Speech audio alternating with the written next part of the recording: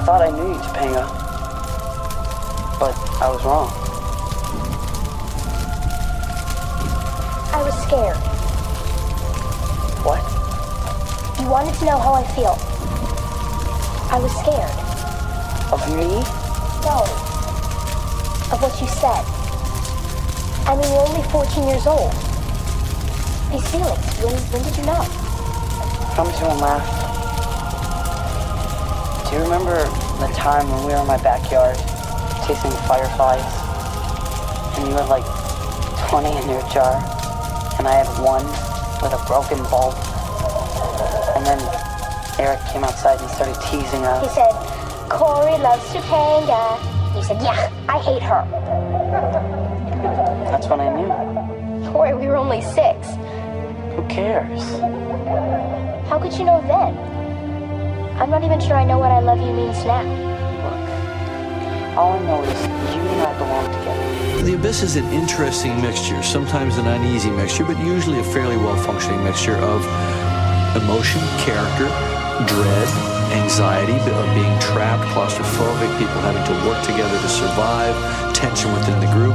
You know, when it finally breaks out into a few sporadic action sequences toward the end of the film, you know, they're pretty big sequences in and of themselves, but it's not like you would call the film end-to-end an action film. It has a sense of wonder to it as these divers are operating in this environment that people hadn't seen before. Nobody had even seen anybody talk underwater before. It had never been done. Nobody had ever seen anybody talk underwater before? Get a load of this guy. Big whoop. Who fucking cares? Welcome back to another episode of the Humor and the Abject podcast, you abyss-dwelling Screedlers. This is Stefan Lee, the podcast studio manager. We've got a banger of an episode for you this week. It features poet and digital artist Jensen Leonard, also known as Corey in the Abyss. Let's turn it over to your host, Sean J. Patrick Carney.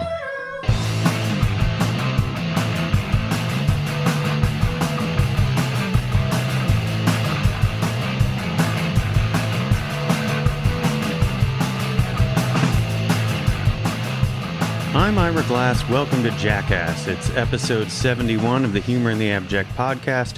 I'm your host, Sean J. Patrick Carney.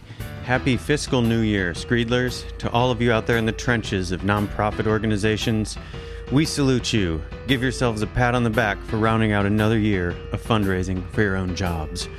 Did I just get too real? Yes. Yes, I did.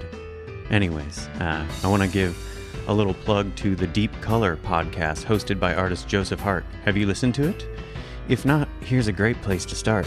The latest episode. The guest? Me. That's right.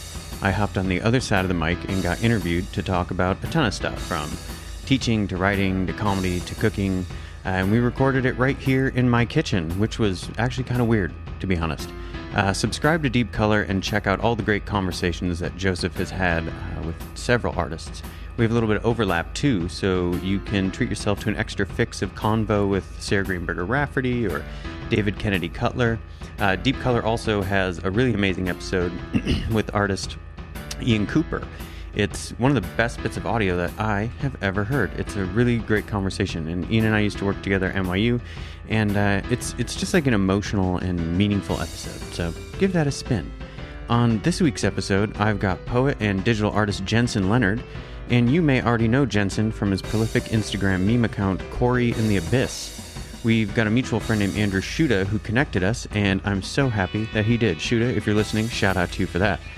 Jensen's memes are on an entirely different planet, and the way he thinks and talks about them is really quite incredible. So buckle in, crack a tall boy, and get ready to get schooled. Here's my conversation with Jensen Leonard.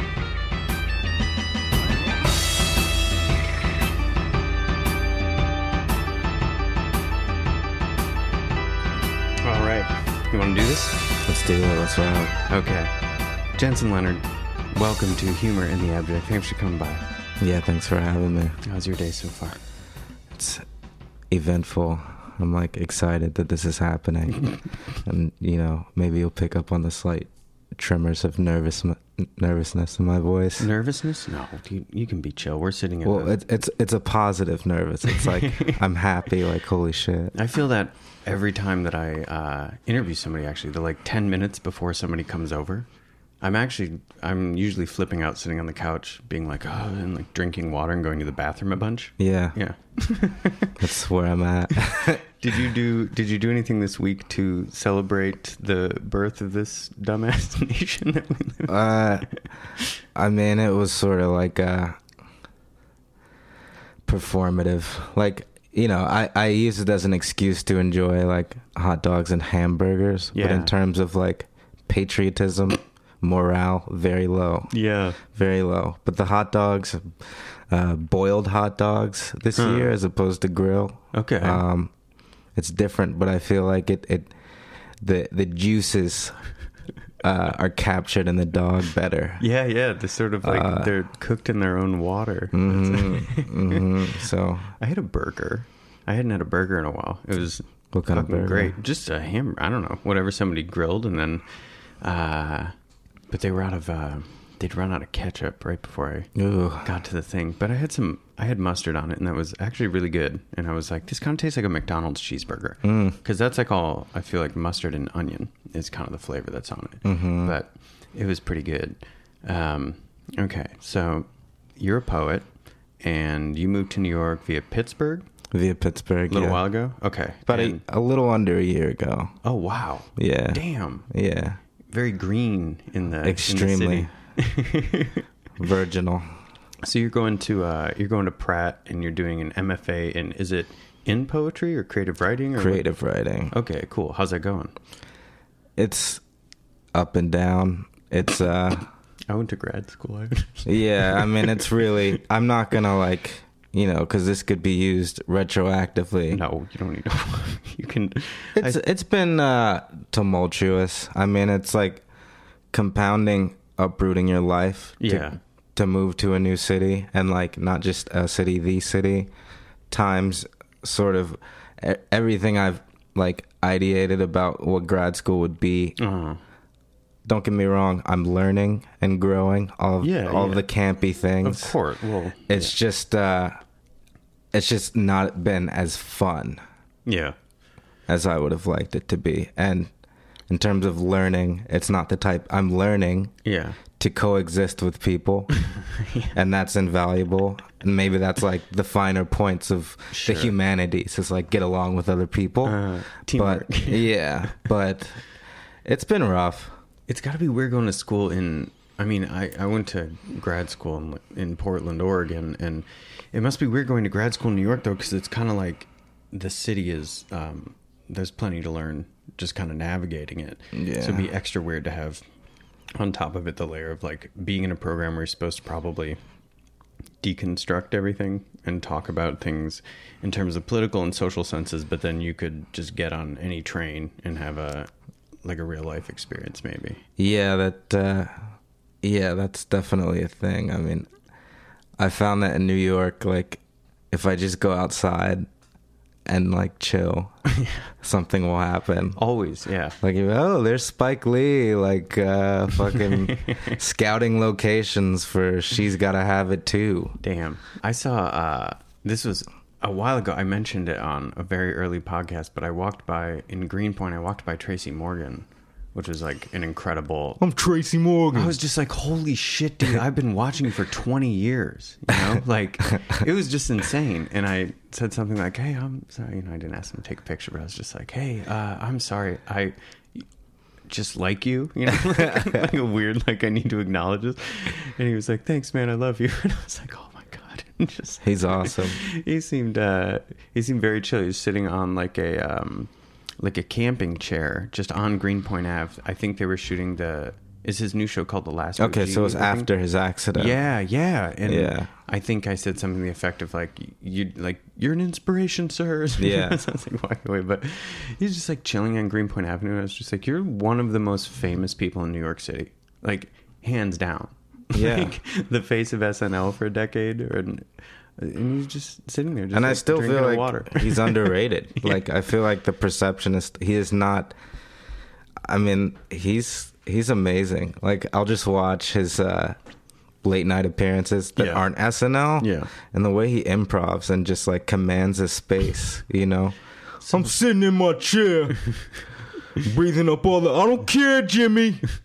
Like, he's amazing. Oh my God. When I was a kid, I would like see like Brian Fellows and so like just everything that he did. I was like, who is this fucking dude? And then I don't know. There's this movie called Totally Awesome that I don't know if very many people have seen, but he's in it. And you shouldn't watch the movie because the movie sucks. But somebody made a supercut on YouTube of just all his parts, and it's some of the funniest shit I've ever seen in my life. And I'm just like crying. And he's wearing a windbreaker suit. I don't know what this is called, but it's supposed to be in the 80s. That's why it's like Totally Awesome. And he's like this dude in the 80s and stuff. But does he have like a Jerry curl? Yes, he does. I may have seen images of this, or he's talking to this dude. And he's telling this like dorky guy who's the main character is like, I want to be cool, man. And he's talking to Tracy Morgan. He's like, so like, can you teach me to be black, dude? Yeah. And Tracy Morgan's like, no, like I can't.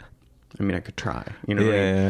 And he's just asking him just these insane questions, like to grill him to see if he could be black. And one of them is like, did you ever throw a chihuahua off the roof of the projects? And the kid's like, no. And he's like, then you can't be black, dude. And like, it's just, but he's so goddamn funny. And it's just a super cut of, I think it's extras. It's just him improvising, just ad-libbing a crazy amount of shit. And he's so goddamn just like, what a funny dude. It's like he reminds me of Robin Williams in the way that just like so quantum computer brain wit. It seems like could you imagine inhabiting that mindset?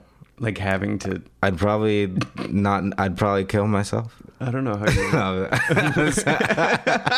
God. I would not. I'm fine. It's spicy. Good. It's spicy. It's spicy. God. I think it's I don't know. It's okay. It's I don't know. Whatever. But so you write poetry, but you also are a digital artist, and you are the mind behind a pretty popular meme account called Corey in the Abyss. Mm-hmm. Have you ever brought any of the meme stuff to like a Crit and Pratt?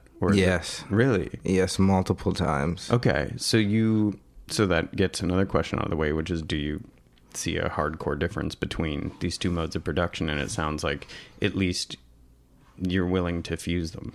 Yeah. I think genre distinction is like the end game of that is like taxonomic distinction, and then like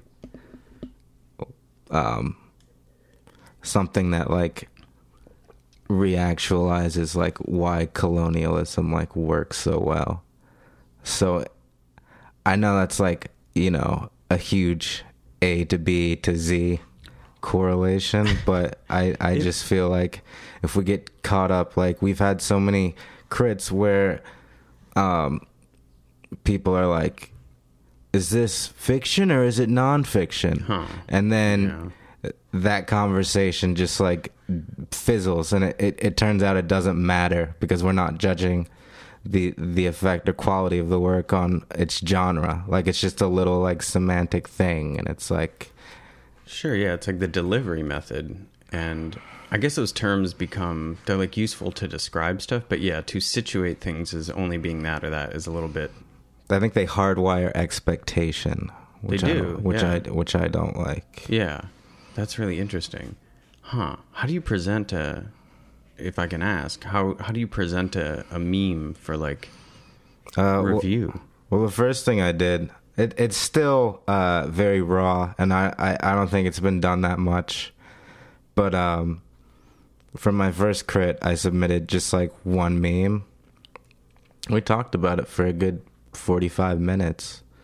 But it was a meme that says, the top text is, if race is a social construct, then tell me why I'm such a real ass nigga.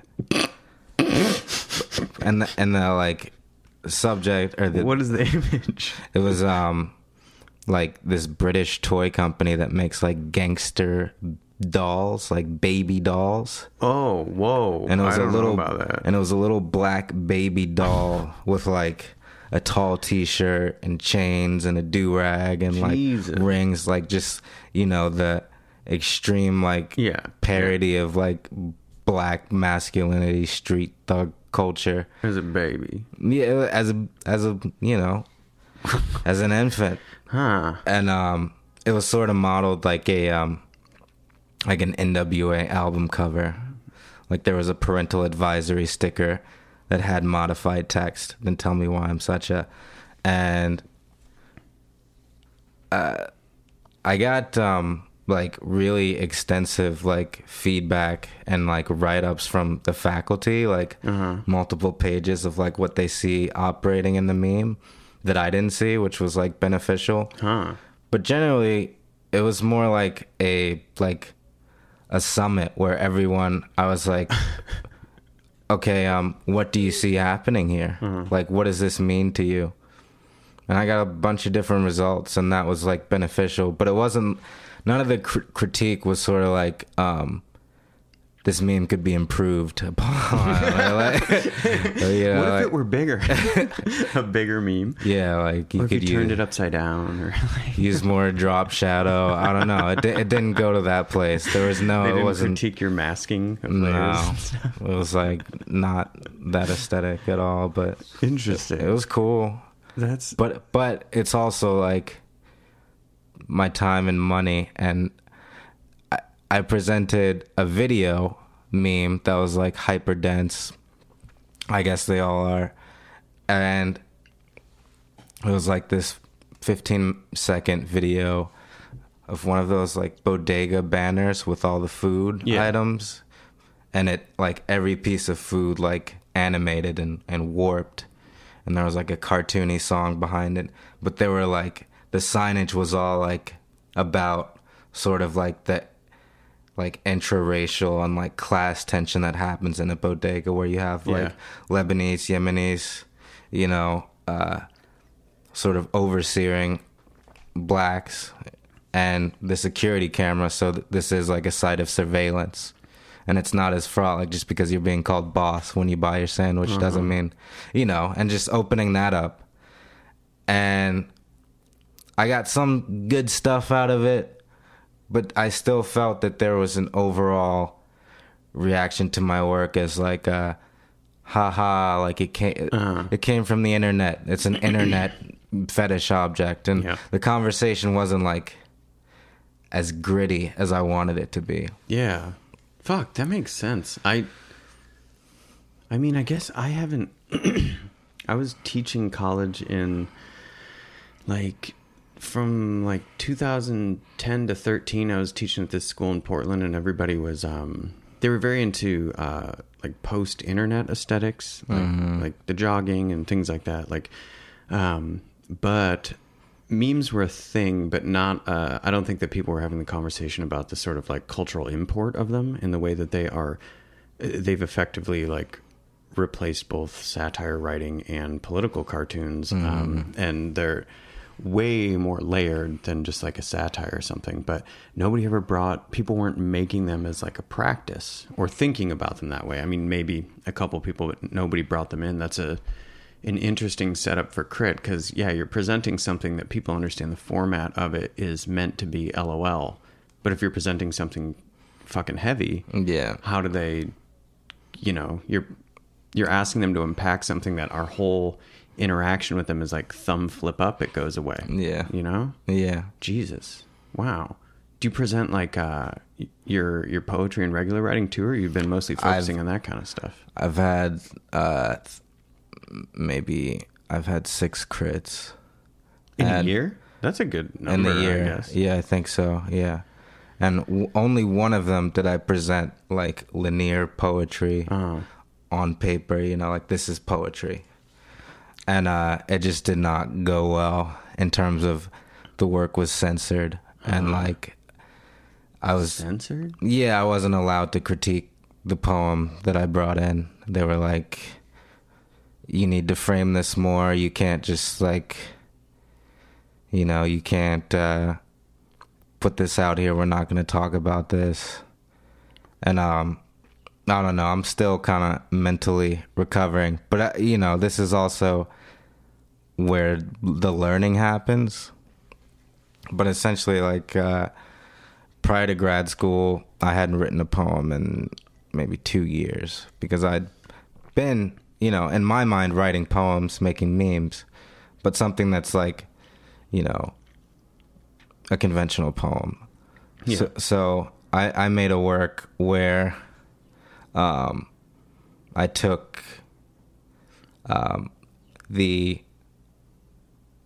went to a porn website, X Hamster. Oh yeah, I know X Hamster. Which is like goat porn site, and I looked in the A's and just like anal, and all the instances of anal. Like Did you read this at PS1 a little while ago? I saw you read it. Yeah. Whoa! Yeah. Holy shit! Yeah, Mm-hmm. no, I saw you read that poem Yeah. at the homeschool. Yeah, it was the homeschool event. day. Yeah. Whoa. Well, fuck. Yeah. It's cool. Yeah. I definitely remember that. Yeah. And that was prior to my crit. Okay. Oh, wait. They wouldn't let you present that? No.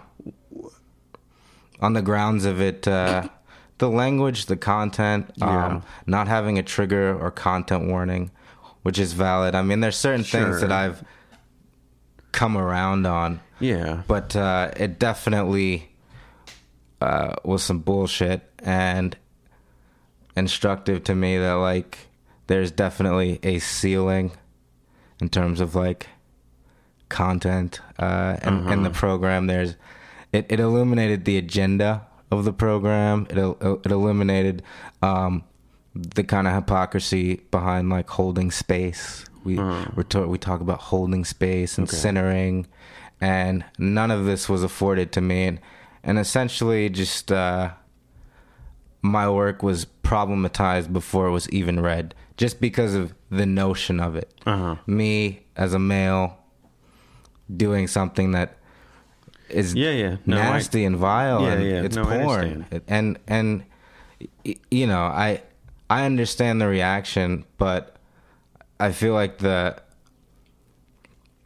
like intellectual and literary aims of the piece were like much higher than just a vulgar shock value. Like, I wonder but when you read it, when I saw you read it, the reaction was really interesting, because it went from like they were kind of like snickers and giggles to like full out people laughing, to it getting really kind of subdued as like the repetition of what you were doing became so kind of almost like, and I don't mean this in a bad way, like mundane.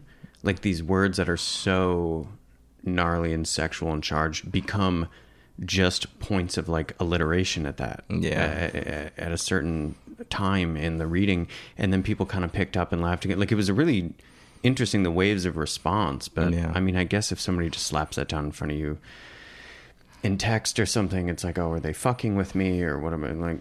I mean, I guess I kind of understand the response, but it seems weird because I guess my experience with it, which is so funny that I saw that, but that it was like this really, all of the things that you're talking about that were maybe problematic about it, about like a guy doing this or something, became like elemental in its delivery. Yeah. They were part of the substance of the poem. And weird. That's very strange. Yeah. So outside of that though, the memes and stuff that you've been making, you've been presenting in school, you're putting online and things like that. You did this interview like a little over a year ago with Juxtapose. Yeah. And I put a quote down here because I thought it was really interesting when you were talking about the vocabulary around memes. And you said that the word meme is good in describing one function of the work in terms of it being a morsel of culture with an ability to move through certain channels of the internet. But it doesn't do a service to the visual or literary aspirations of the work, which I think in the case of what you make is very apt. And are there other terms that you've thought about to apply to? I mean, the first one that comes to mind when I think about your memes is like, I guess, the history of collage. Yeah. And just it being like a pastiche of all these different things, but really... Lumumba. Yeah, to being a pastiche Lumumba. Well, he's also a meme. Whoa. Yeah. But this kind of like, you know, the way that like good collage work, they get the thing that's really cool about it is they get like the directional lighting right. Mm-hmm. When somebody like cuts things out of magazines and the lighting is somehow correct. That's kind of like the memes that you make. Everything about it is correct in the construction of it looking like a Hollywood poster or this or that. Like there's a care that goes into it, which is, I guess, why I'm asking if you would use. I mean, meme is obviously very convenient and people get it. Yeah. But do you, when you're making them, you're like, oh, I'm building a sculpture. I'm making a collage. I'm making a poem. I don't know. I think meme is the operative word. I think that's just, I'm not gonna like shit it up and say like this is a ontological mimetic bricolage. Like I'm not gonna fuck it up. Meme works. They're memes. Yeah. But they're very fucking busy memes. Yeah. That's a good way to put it. So really it's not that like meme works, it's just we collectively need to like learn what a meme can comprise, because like I think that's changing. At least when I look at my work, I think like I've been told that there's, you know, I mean, there's multiple disciplines. There's a collage, there's a sculptural component, there's the poetics. So meme is just, I think, the best shorthand. Yeah. And if it's housed on social media, like functionally, that's just how it's gonna function like a meme. Like it's in shares and likes. The virality around it is kind of what frames it the most. Yeah. So like a real-time feedback loop. Mm-hmm. And I guess the only reason not to call them memes is because of what you were mentioning earlier about this kind of like colonial compartmentalization of disciplines to assign certain things value versus this or that. But I was just curious because the definition that you gave in that kind of quote, which was like, it's a morsel of culture that can move through these channels. Yeah. I think was really apt. And it's funny to think that, I guess it just has, I don't think people use it even disparagingly, but it seems like I was saying earlier, like you can thumb flip it away and then you don't encounter it any longer.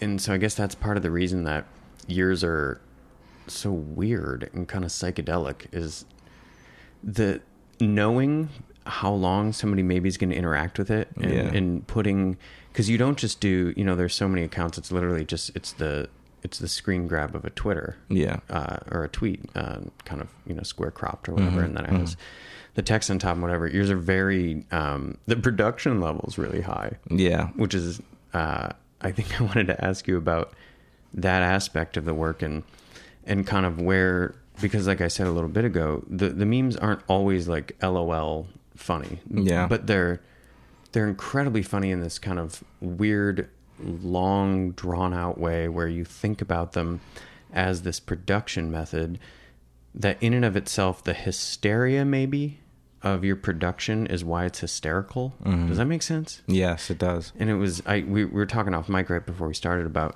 this, and I have to say that the idea of that is from this book, Concrete Comedy by David Robbins, that I've probably talked about in here a million times, but that sustained long joke of doing the thing and doing it, spending so much time to do something that somebody might only, you know, we're always like, oh, people only look at paintings for 7 seconds. Mm-hmm. But a meme is like...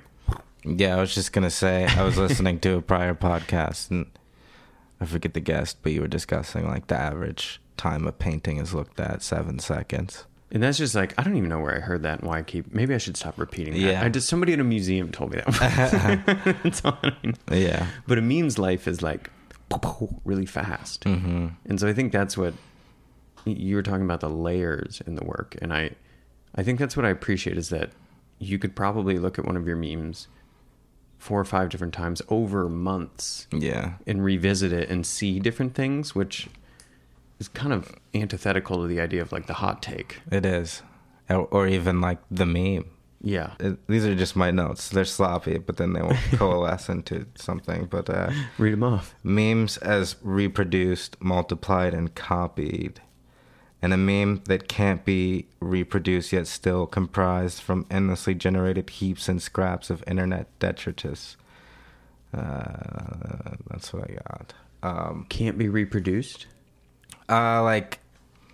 So a Twitter format meme just requires that picture. Yeah. What I do requires several elements, PNGs. Got it, yeah. But I was talking to my girlfriend about this yesterday, and then I looked on my phone and saw someone took a meme of mine and, like, edited it. Really? Yeah, and it was the first time I've ever seen out in the wild. Did they put the care into it, or was it just like it was really a text quick edit? Okay. So none of the visuals were touched, but it was like it was a J. Cole. It takes a certain level of intelligence to appreciate J. Cole, and they swapped out J. Cole and put Aphex Twin. Wow, that's a. You should take that as a deep compliment. Yeah, that person cared a lot. Wait, was their text though? Was it as? It was close enough. It was close enough. Okay, because it was like because your text is like fluorescent green, like strobe light text. Because you care about your text. I care. A great deal. Yeah, typography. You're doing a lot of kerning. Yeah, the kerning is a huge concern. You know, I spend a lot of my time kerning. I bet you do. Yeah, for sure. Warping things so they fit right. Yeah, distortion, perspective, kerning. I got what you said though. Now that it can't be recreated in that. Yeah, you're kind of breaking the rules of the format, because the whole idea is that somebody makes a thing and it becomes the architecture for future iterations of it, right? And the source is always lost. And I wonder if, is part of the reason that you make them that they kind of can't be recreated because the authorship of those things is pretty important to you? Like you can't just yank one of your memes. Yeah. And like put it into a different context. The authorship is important, but it's not. I don't mean in like an egotistical way. The authorship comes not so much from like a ownership, like a private property type thing. No, it's just sort of like it's just like this is my I want you to know it's me. Yeah. Well, it's an artwork. Yeah, you're making a thing and you're putting something in it. So yeah, it's different than just like it's not a riff on an existing riff. Yeah, almost ever. But I mean. In terms of like the joke might be a riff of something current. Sure. But visually it can be as free associative. Yeah. Yeah, you move, even if the text is like a format that makes sense in terms of like, oh, I get sort of like where this came from online. You're rebuilding, but isn't that what, like, that's all poetry? Yeah. You can't make you can make a new poem. You know what I mean? Like you can't, unless you're writing nonsense. It's an interpolation of like a pre-existing idea. Yeah, in the format and everything else. And that's kind of it's interesting too, because if you come from poetry and doing stuff like that, I guess if I were a poet, which I'm not, I would always be trying to figure out like what are the structures and how can I kind of bend them or fuck with them or something like that. And it seems like maybe that's what makes your memes sort of unreproducible, is that you are they're recognizable as memes. You're using all the right things, but they don't allow the kind of, or they break the text image relationship in the way that it's supposed to be understood, even though it still follows it. And that's probably why they're kind of like, what the fuck? Like I remember when I first saw your page, I was just like, what the fuck? Yeah. Is this shit? Like, yeah. Because it's like, I don't know, but that long kind of con of just making them, and that's like, to go back through your feed and what you've been producing, the evidence there of somebody doing this repeatedly it's very much writing. It's very much a practice, and it's kind of like, it's indecipherable in its intent, which is kind of cool. Yeah. Like, do randos hit you up who are like, I looked at your memes, man. What the fuck is going on here? Yeah. I get a variety. I don't get that many messages, but a lot of it's just like, thank yous. Thank yous, yeah. Yeah, it's just thank yous in different tenors. That's cool. People are like, you showed me that I could change the format. Yeah. That's really wild. I mean, how do you think about their funniness? Like, I don't like to overthink their funniness. Right, because then it's a little... I think for me, what's funny is humor. For me, it always operates like a valve, like I'm letting off steam. If something's funny, it's because it's like I'm letting out something that I was repressing or holding back. So for me, like, humor is evident in like how base and vulgar and immediate and combustible a joke is, or a thought, or a reverie, or an idea. So I'm not really like framing jokes necessarily.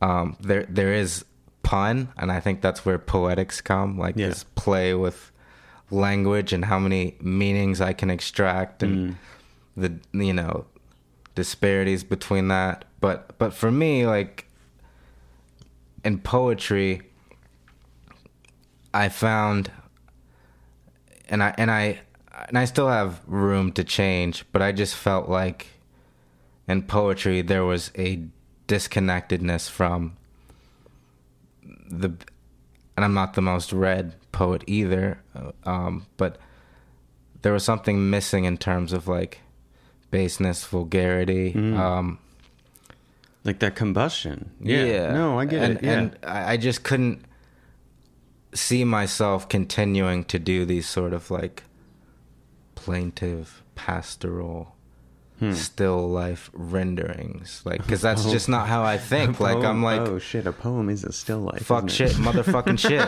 motherfucking shit, fuck, damn, shit, balls, piss. Like, that's where my mind is at. And like in poetry, like in the poetry I read, like I just don't. There is a sort of like, even if it's radical, it's kind of it's meant to fit petty into bourgeois. Yeah, it's supposed to appeal to a particular sect of an audience. It still has this. Yeah.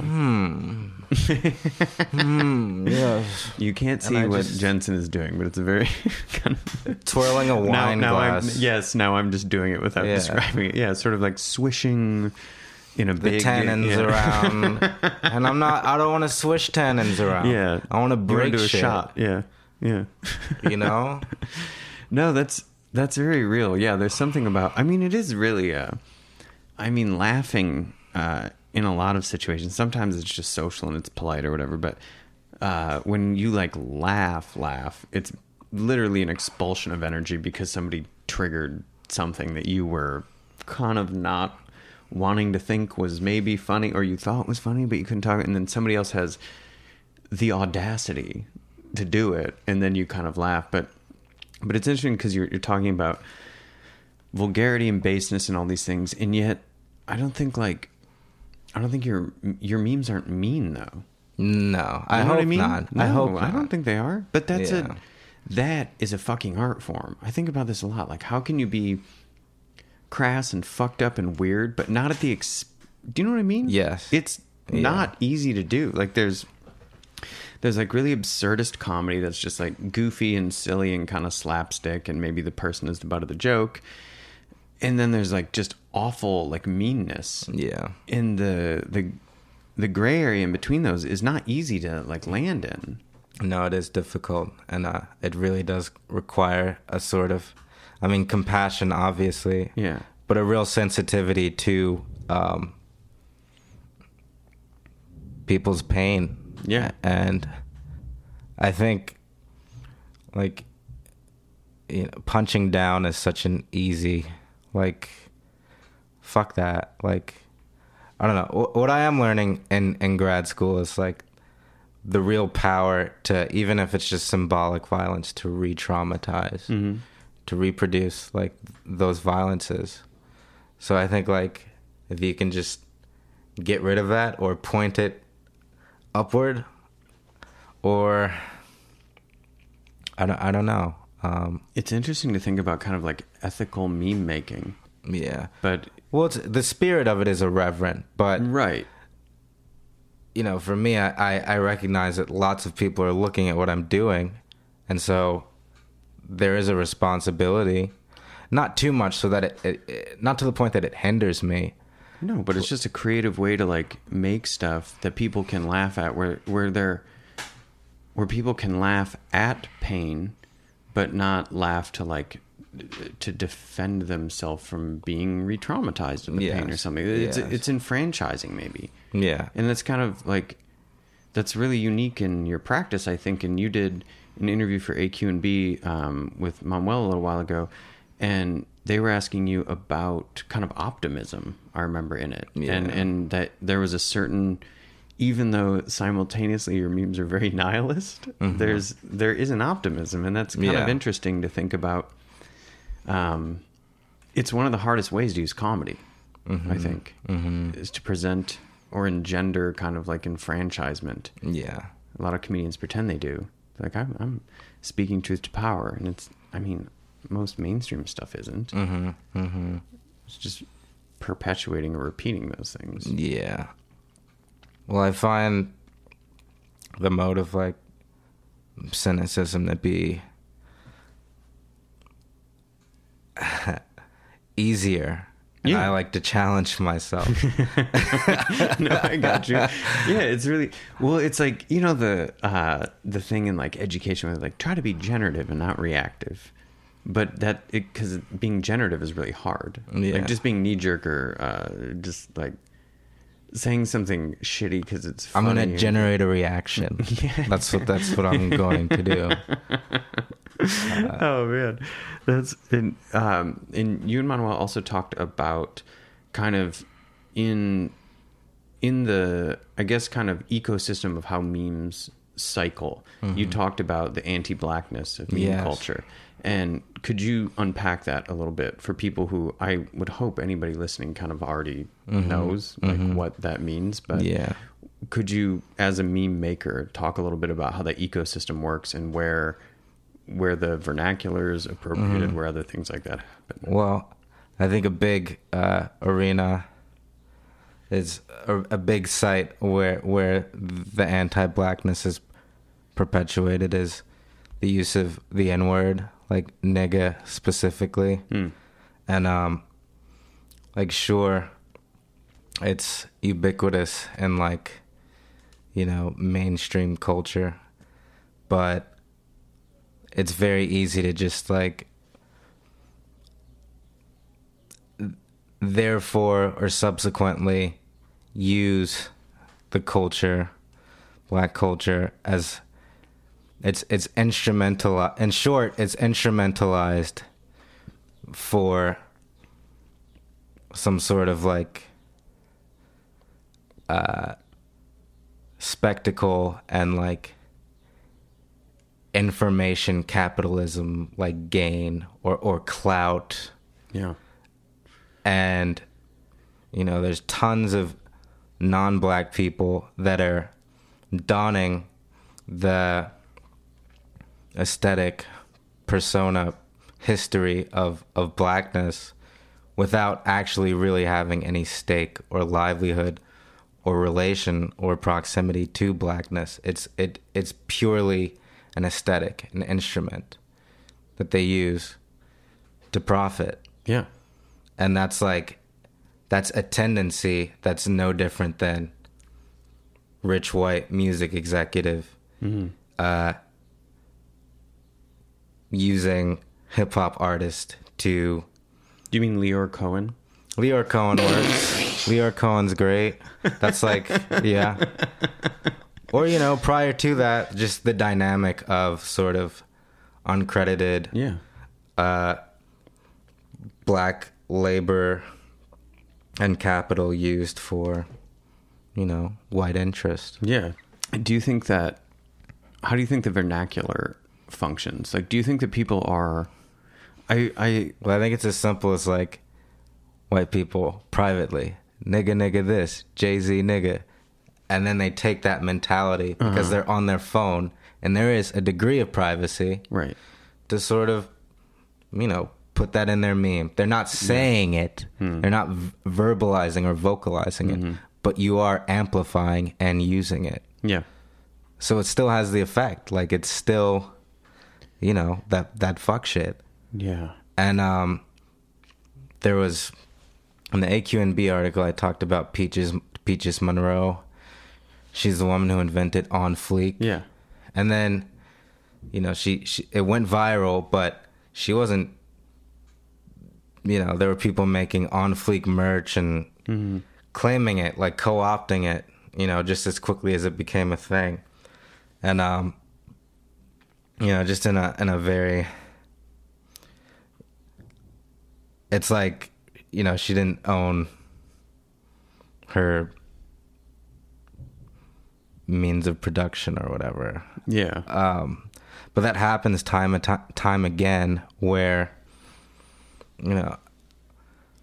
black content, black Twitter as a spear, as a biosphere in the social media world, something comes out of it. And then it is latched onto and it becomes like literally advertising jargon. Yeah. No, and I was going to ask you about Black Twitter because it's completely changed the way that comedy functions on that platform and the way that people communicate comedy to each other. And oftentimes it seems like by the time that something gets picked from this one account who like made up a funny way of saying something or this or that, and then it makes the rounds, by the time that it reaches masses of people, like if I'm not actively following the person who posted the original content, by the time that it gets there, it's so divorced from it and because internet speak has so kind of co-opted a certain aspect of blackness, that I can't tell. It's sanitized and it's vegan by the time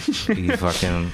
But I wonder all the time, and I guess it's a good thing for me to ask myself, I guess, though, is sometimes when something comes through and I'm just like, is this like digital blackface? Yeah, it totally, and even if it wasn't originated by a black content creator or a person who originally posted it, by the time that it gets through the stratospheres, and then it becomes viral or whatever, it's already adopted all of the black vernacular that made its way through. I don't know. It's a complicated thing. I don't want to sound like dismissive and structuralist, but to me the entire... Dismissive and structuralist. Yeah. But the whole like semiotic field, the semantic field is anti-black. So it's like if you put something out there as a black person and it's viral, like I think in the current sort of field we have, like a byproduct of that, like a recurring byproduct of that is that it becomes disseminated, commodified, destroyed, misinterpreted, abused by the white masses. Yeah, that's a big dynamic, and then people participate in it like it's like minstrelly. Yeah, like it becomes like a, hey, I can try this on. Well, I think it's also important to remember that, like, historically, in terms of like minstrelsy, like in the time that it was happening, there were black people, black critics who liked and appreciated minstrelsy, like this performance of blackness, this parodic performance of and racist performance of blackness was mutually agreed upon by black people at the time as well. So I still think that mentality, that audience exists in droves as well. And I'm not like trying to parse blame either. No, but I'm just saying, like, the way in which blackness as like an entertainment commodity and a fetish, that force, like, it's deeply embedded into the American, the shared psyche. Yeah, I guess it's the fucked up thing about white supremacy is that it's nuanced. Yeah, white supremacy. Right? Like, it seems like it should be just people, like they're like, I need more nuance. Oh, you need more white supremacy. But do you know what I mean? Like the aspects of it that keep things churning along or make certain things travel in certain circles and all these things are, like you just said, like, it's... Yeah, I mean, white supremacy has cosigns, but black people is what... Black folks co-sign white supremacy. But no, but it's like, God, yeah, it's interesting too, because I wonder a lot about, I mean, do you have a thought on this? We kind of touched on it off mic before we started, but so I work with teens a lot, and there's this, I'm always I'm confused by like this aspect of, I guess are they Gen Z? Kids are Gen Z, right? Yeah. So the thing that I'm kind of like, they're so... they already understand the vernacular of memedom and things like that to a degree that it has become digitally for them growing up. It is simply like the vernacular of online. Yeah. And while a certain part of me is like, well, I guess maybe it's just a generation where they're like really equal in their culture things and they don't think this or think that. And they're really diverse kids, you know, and it doesn't seem like there's a tension, but I wonder if like, there's tension. Yeah. I mean, like, this might be like a shared popular vernacular blackness, but the material discrepancy will be huge. Like, it's lit, fam, it's fire. Mm-hmm. It's lit, fam, it's fire. I got hired, you didn't. It's lit, fam, it's fire. Like, it's so litty. Like, the cops followed me. Like, the cops, you know, like, that's the difference. Yeah. And I'm sure that it's, for some of the teens, it's already apparent, and they're just not... They're like, well, they're not going to talk about it when they're 16 with each other or something, but when they're 18 and 20, I think it's going to, When they watched a few more Tarantino films, so I don't know what that has to do with. It seems, I swear to God. It's like a coming of age thing, I guess. Like, you could say that in so many contexts, and I would be like, yes. Listen, man, just watch a couple more. He's got range. No, but I know what you mean. No. Yeah, but you're right. Yeah, I'm naive. Like that, me even asking that question is silly because it's like, clearly it's good to ask questions. I mean. But I wonder if it's like something that. I'm not used to being like I'm black, but I don't feel like a position of authority on blackness. I'm not asking like I'm like to have one. Yeah. But no, I mean, I think about it. It's like, because I have kids who are from tons of different backgrounds and they all share this kind of thing. Mm-hmm. But yeah, I am always just like, this is this like micro utopia of a classroom where we're all like cute and doing art and it's like funny or something, but that's not how it actually is. And it's interesting how much it seeps down, because I feel like so many of the things that become viral are probably specifically made by black teenagers. Yeah. Like, but I also feel like that black teenager energy can't be like downplayed. Like we talk about, like you mentioned this utopia. Mm-hmm. Like I feel like a real sort of like TAZ, temporary autonomous zone, like where, and it's the same sort of appeal that hip hop has and mass culture, because it's a site where we can say all kinds of indecent shit and turn up and like celebrate. I feel like that is embedded into that like no fucks given, like nihilistic, you know, unfortunately, like the circumstances of that energy are grim, but there is something liberatory about that, like young black teen, like let's dictate and energize culture shit, you know? Yeah, and people in a not responsible way admire that. Yeah. Does that make sense? Yeah. Like there's a God, yeah. It's cosmetic for some people, for the white people or the non-blacks, whatever. Whereas it's a real like livelihood for the people generating this like being in the world. Yeah. Damn. I mean, I don't know. It seems like your approach then to meme making is both kind of, you're bringing that energy while you're critiquing the system that kind of like makes it spectacle at the same time. Yeah. Is that an accurate way to kind of describe what you're doing? Yeah. Because I feel like and maybe it's what I mentioned earlier about like your memes aren't lol. they're funny, but not like, but they're funny in that way where something like a good, you know, when people are like, oh, it's like a critically acclaimed dark comedy or something. And it's like, cause it's usually not actually funny. Yeah. Like but there's humor. You know what I mean? Like I keep thinking about, like, you know, in Shrek when he's like, oh my God, like, let's go. Like layers, you know, like onion with the layers. But I think about that, like peeling back there's something that happens, I think, when I look at one of your memes where I go, there's a series of reactions, and sometimes they come in different orders, but it's usually like, oh. Oh. Like it's a sustained kind of thing. And that's, again, it's just antithetical to the format. Mm-hmm. I mean, there are great, but I don't know. So it sounds like people have trouble recreating or remixing, but are people lifting stuff from you? Yeah. I mean, I don't monitor it. You know, the spirit of the meme is to let it out and see how people remix, reshape, re-augment, whatever. While making it so that it's almost impossible for them to do that. Yeah.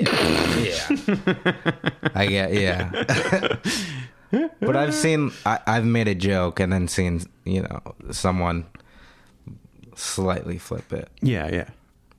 But people just like screen grab the shit and post it on like the aggregate accounts or whatever? Yeah. I mean, I've had cases where people were like, and they had a much larger following than me, reposted my memes, and then were like, I just found this dank new page. I'm not sharing it with any of you. I'm just going to repost all their memes. Why? What? Yeah.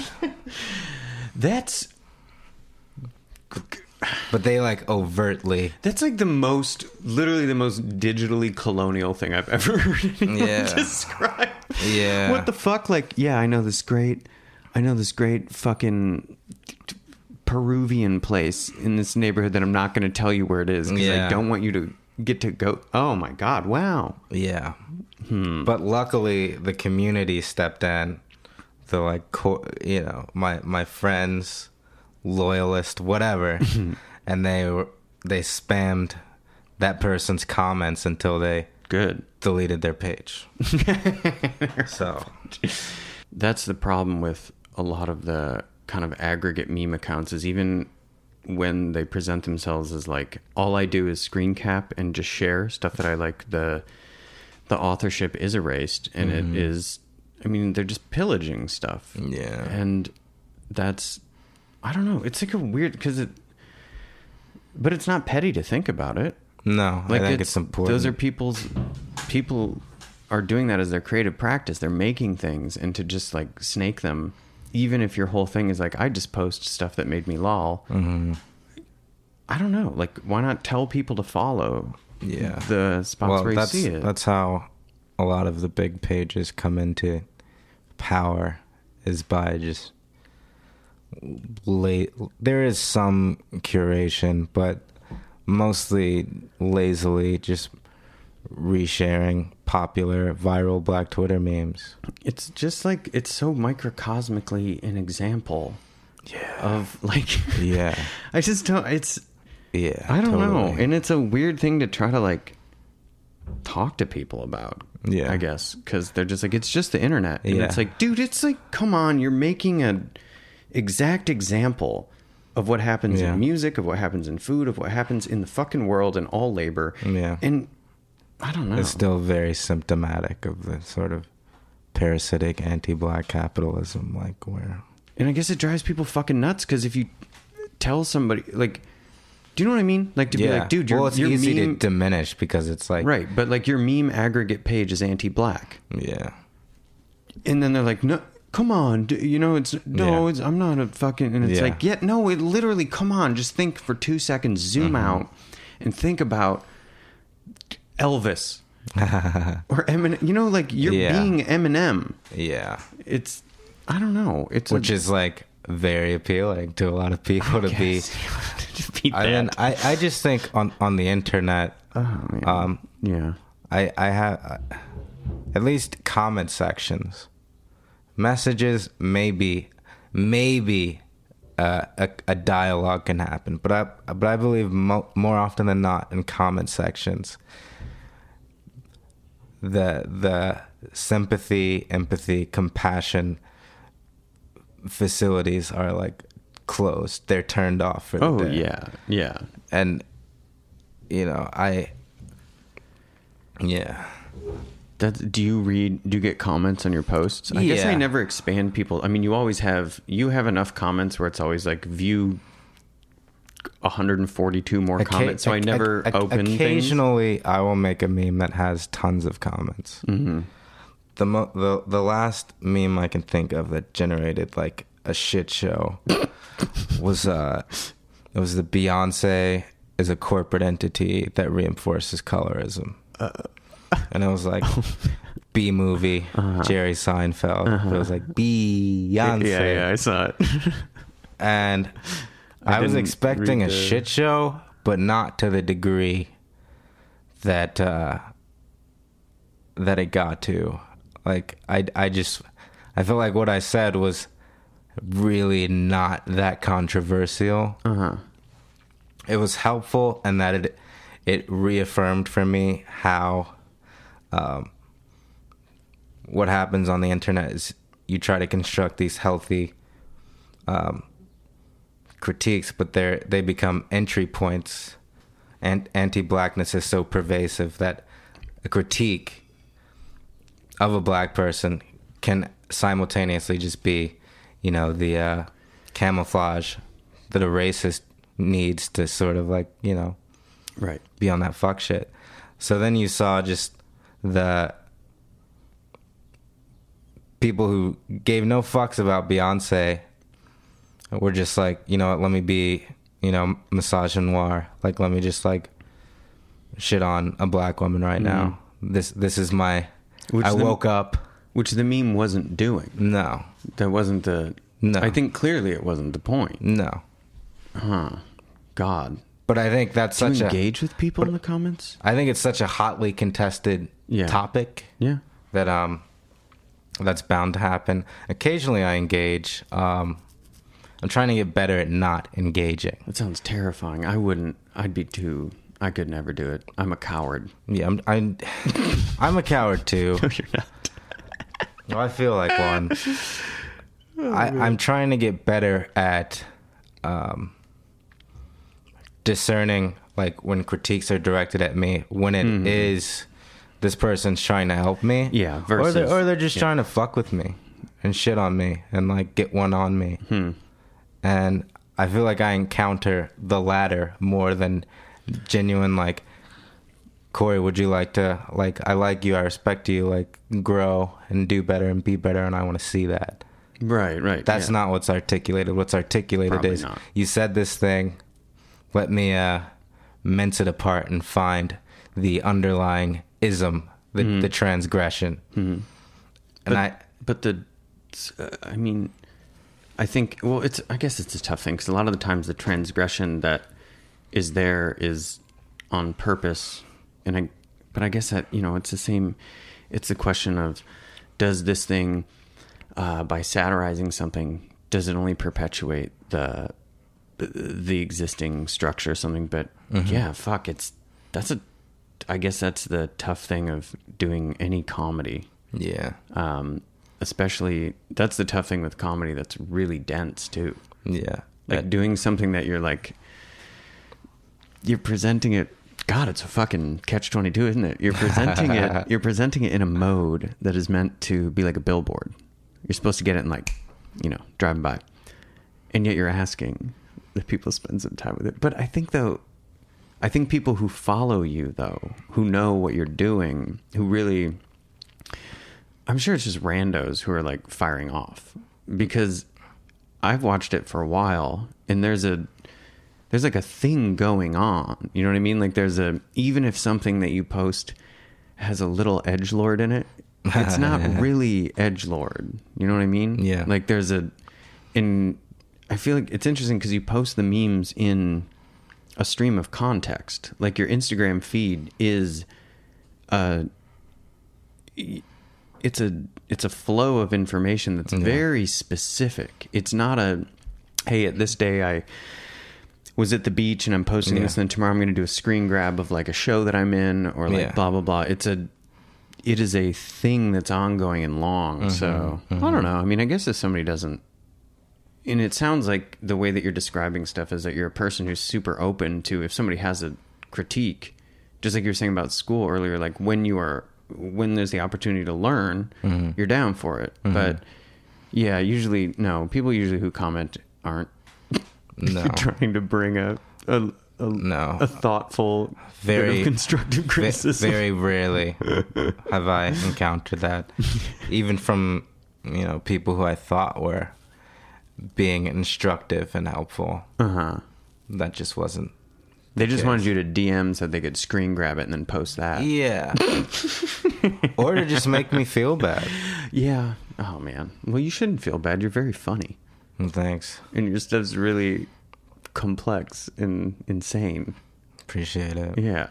Do you have anything that's coming up in the future? I mean, obviously people should be following at Corey in the Abyss, which is a play on the Twitter account that is all the Corey and permutations of Corey and the noun. Yeah. So I bet most people who listen to this are already following you, so it's not news. But if it is news, then you need to follow Jensen at Corey in the Abyss. Is there anything coming up that people should keep an eye out for, or anything like that? I'm besides new memes, debating Jordan Peterson. We're gonna. No, you're fucking. I was like, Jordan Peterson, pull up. For like a millisecond, I was like, well, maybe he's coming to Pratt. And in my head, I was like, I'm fucking doing that. Oh my God. Jordan Peterson was Gucci. You should, Jordan Peterson, if you're listening, you coward. You don't want the smoke. Yeah, you couldn't handle a debate with Jensen. We can do it in my kitchen. You Jordan guys can Peterson. We'll do it on a webcam. And you do not want the smoke. He'll cry. He's going to start crying anyways, and then you can try to make him cry more, I guess. Sweet Mountain Dew tears. Jesus Christ. Yeah.